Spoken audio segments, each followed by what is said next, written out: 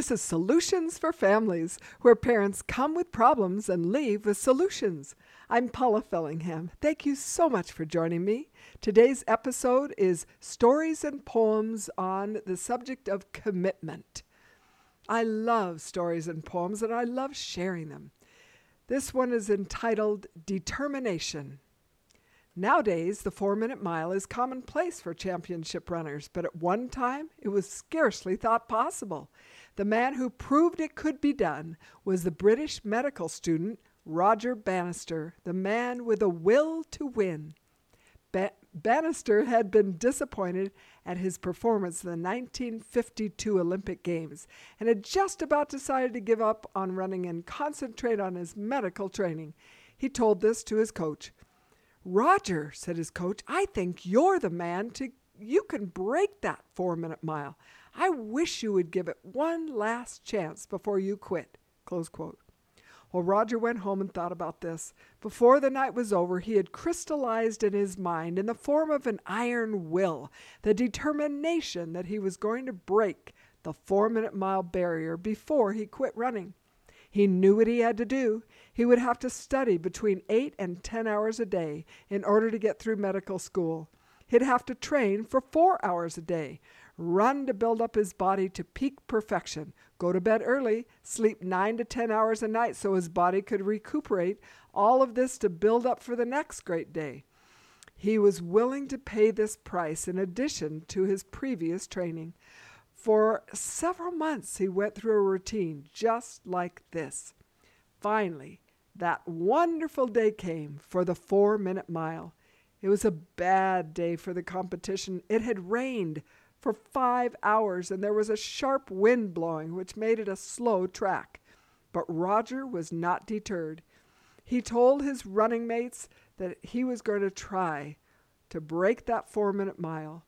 They encouraged him. They shook his hand. They said they would do what they could to help pace him. The first lap was right on time, 57.5 seconds. Because of the slow track, all the runners had to push in order to maintain that pace for the second lap. But when they finished, they were still on time, 1 minute 58.2 seconds. Then they went into the third lap, the hardest of all. This is when fatigue starts setting in. Roger and his running mates, they were very tired, but at the end of the third lap, they were still on time, 3 minutes and 5 seconds in all. They were on their way to the first 4-minute mile in history. Roger said afterwards that he had never been so tired in his life as when he started that fourth lap. As he went around that first turn, his steps began to falter and he felt dead. His head was throbbing, his lungs were bursting, and his mind began to say to him, "Slacken up, just try for a win." But as if in reply, something welled up inside of him and said, "Roger, if you run until you collapse on this track, you are going to make this 4-minute mile. If your knees hit this track, you're going to do it. For all these months you have trained, and you've got to." So instead of slacking the pace, he fought off the pain, picked up his knees, and began sprinting. Numb and tired as his legs were, he forced them to go. As he hit the last curve, again his stride began to break. Describing it later, he said that there seemed to be an eternity in those 50 yards to the tape, but he closed his eyes, gritted his teeth, and forced himself to hold stride as he pounded down the stretch. Finally, he took one last step which broke the tape, and he collapsed into the arms of his coach. His time? 3 minutes, 59.4 seconds. Roger Bannister had broken through the 4-minute mile barrier. I love that story. And I love the next one. It's called Boy, We Really Have a Swell Bathroom, Haven't We? It was a gorgeous October day. My husband, Art, and I were down at the boat landing helping our friend Don drag his skiff up onto the beach. Art remarked wistfully that it would be a long time before next summer when we could all start sailing again. "You folks ought to take up skiing like our family and have fun the year round," Don said. "Well, doesn't that get pretty expensive?" I asked. Don straightened up and smiled. "You know, it's funny. We live in an old-fashioned house, legs on the top, that sort of thing. For years we've been saving up to have the bathroom done over, to have it all remodeled. But every winter, we take the money out of the bank and go on a couple of family skiing trips. Our oldest boy is in the Army now, and he often mentions in his letters what a great time we had on those trips. You know, I can't imagine his writing home and saying, "Boy, we really have a swell bathroom, don't we?" Yep, I love that. Priorities. And this next one's about priorities too. It's called Everyone Cries, There Wasn't Time. It's a very famous story by Erma Bombeck. Time. It hangs heavy for the bored, eludes the busy, flies by for the young, and runs out for the aged. Time. We talk about it like it's a manufactured commodity of some can afford and others can't. Some can reproduce and others waste. We crave it. We curse it. We kill it. We abuse it. Is time a friend or an enemy? I suspect we know very little about it. To know it all and its potential, perhaps we should view it through a child's eyes. Quote, "When I was young, Daddy was going to throw me up in the air and catch me, and I would giggle until I couldn't giggle anymore, but he had to change the furnace filter, and there wasn't time. When I was young, Mama was going to read me a story, and I was going to turn the pages and pretend I could read, but she had to wax the bathroom, and there wasn't time. When I was young, Daddy was going to come to school and watch me in a play.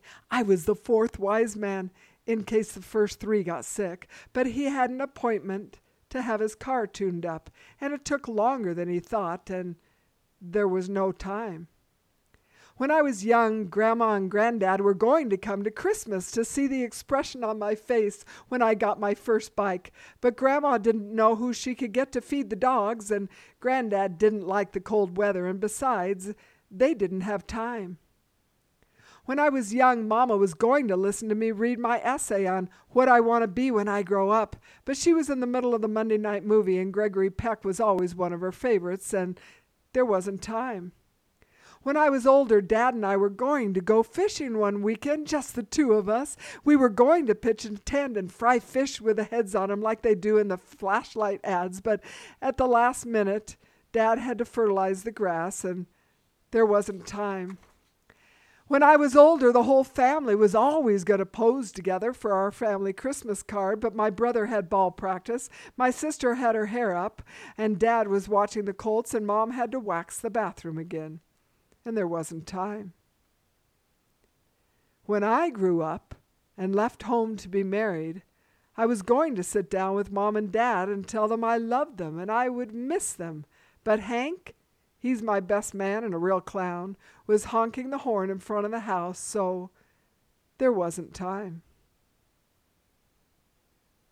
That's again by Erma Bombeck. This next one is called My Friend, author unknown.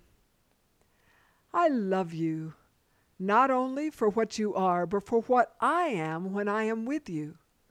I love you, not only for what you have made of yourself, but for what you are making of me. I love you for the part of me that you bring out. I love you for putting your hand into my heaped-up heart and passing over all the foolish and frivolous and weak things that you can't help but dimly see there, for drawing out into the light all the beautiful, radiant belongings that no one else had looked far enough to find. I love you for ignoring the possibilities of the fool and the weakling in me and for laying firm hold on the possibilities of the good in me. I love you for closing your eyes to the discord in me and for adding to the music in me by worshipful living, by worshipful listening. I love you because you are helping me to make of the lumber of my life not a tavern, but a temple, and of the word of my everyday not a reproach, but a song. I love you because you have done more than any creed could have done to make me good, and more than any fate could have done to make me happy. You have done it without touch, without a word, without a song. You have done it just by being yourself. Perhaps that is what being a friend means, after all. And this next one is 12 Guideposts for Living, also author unknown. I will do more than belong. I will participate. I will do more than care. I will help. I will do more than believe. I will practice. I will do more than be fair. I will be kind. I will do more than forgive. I will forget. I will do more than dream. I will work. I will do more than teach. I will inspire. I will do more than earn. I will enrich. I will do more than give. I will serve. I will do more than live. I will grow. I will do more than be friendly. I will be a friend. I will do more than be a citizen. I will be a patriot. And this next one is by Dee Malik. It's called Be the Best of Whatever You Are. It's one of my favorites. If you can't be a pine at the top of the hill, be a scrub in the valley, but be the best little scrub by the side of the rill. Be a bush if you can't be a tree. If you can't be a bush, be a bit of the grass and some highway happier make. If you can't be a muskie, then just be a bass and be the liveliest bass in the lake. We can't all be captains. We've got to be crew. There's something for all of us here. There's big work to do and there's lesser to do, and the task you must do is near. If you can't be a highway, then just be a trail. If you can't be the sun, be the star. It isn't by size that you win or you fail. Be the best of whatever you are. And the last one for this episode is anonymous. It's called Which Loved Best? I love you, Mother, said little John. Then, forgetting the work, his cap went on, and he was off to the garden swing, leaving his mother the wood to bring.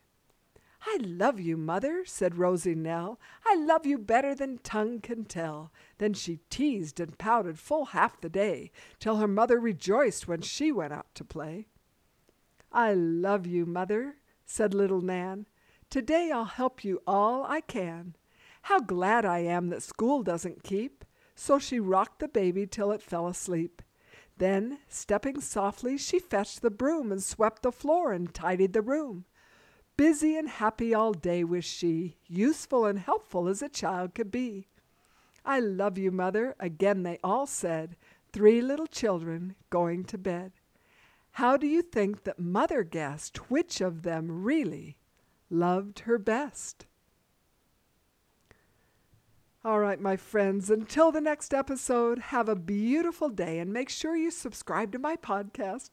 Tell your friends about solutionsforfamilies.com and come see me at paulafellingham.com.